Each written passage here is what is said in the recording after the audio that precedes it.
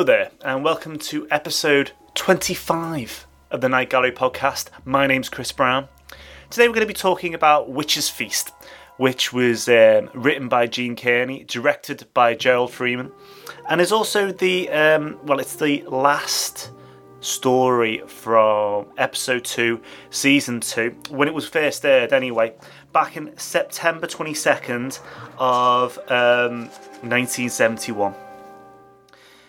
It is a short story, so as I've said before, a lot of these were really rushed to fill space and fill slots, so they didn't have Rod Serling introductions. But this one does. So let's let the Met Man introduce our story. A bizarre little item here offered to the gourmet who takes his banquet seriously. If sometime you're invited to a picnic under the moon, you might best check the other guests, the ones who didn't arrive in automobiles, who, as a matter of fact, parked their brooms in the corner of the meadow. This little nocturnal clown bake is called Witch's Feast.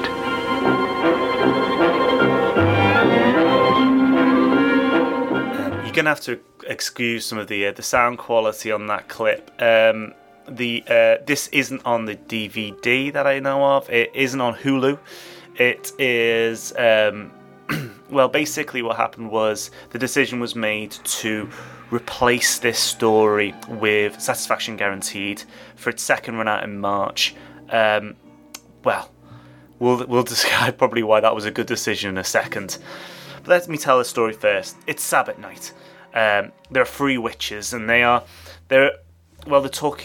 surrounding their cauldron, and they are starved and hungry, and they desperately want some food.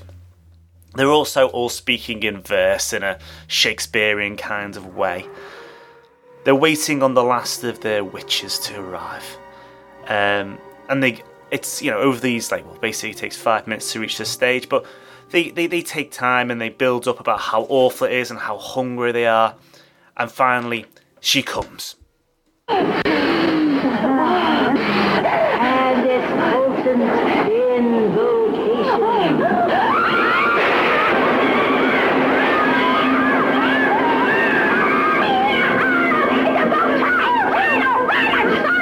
But you know the warlock when he gets the gossiping. Oh, no, that's it. As long as you got it. Oh, I got it. I got just what I went after. Now, let me see. Who had ham on rye hold the lettuce?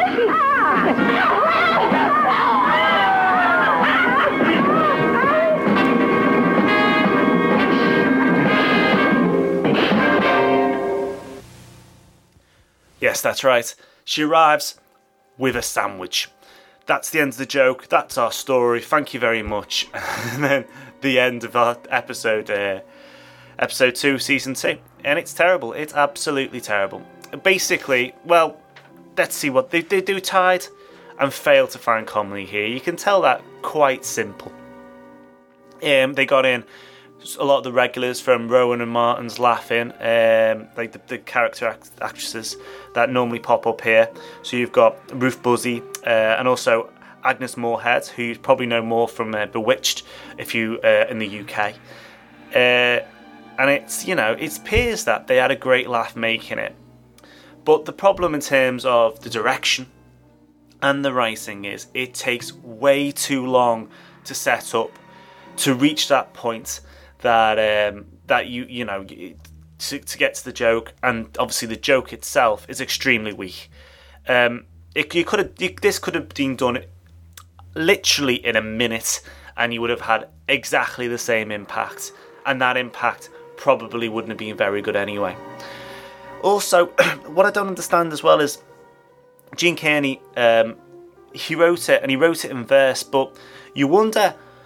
Who's he taking the mickey out of? Is he taking the mickey out of Shakespeare? Is he because this is all in verse? Is he taking this mickey out of weird tales and unusual stories? Because if he's doing that, then that's the bread and butter of Night Gallery, and it seems an odd decision to make. It's blatantly obvious as well that it will have been Laird's decision, but they were going to drop it at first. The decision was made at the last minute to run it in the premiere. it was a bad decision, and obviously one that they learnt from extremely quickly.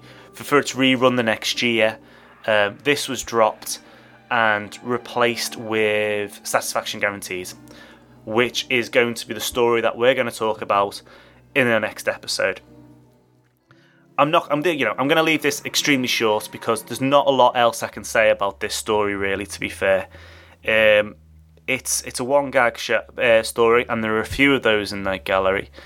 It's poorly executed, and there are a few of those in Night Gallery. And it's a real shame, because the rest of this episode is fantastic. Even The Merciful has its, it's although not a great story, is reasonably well put together.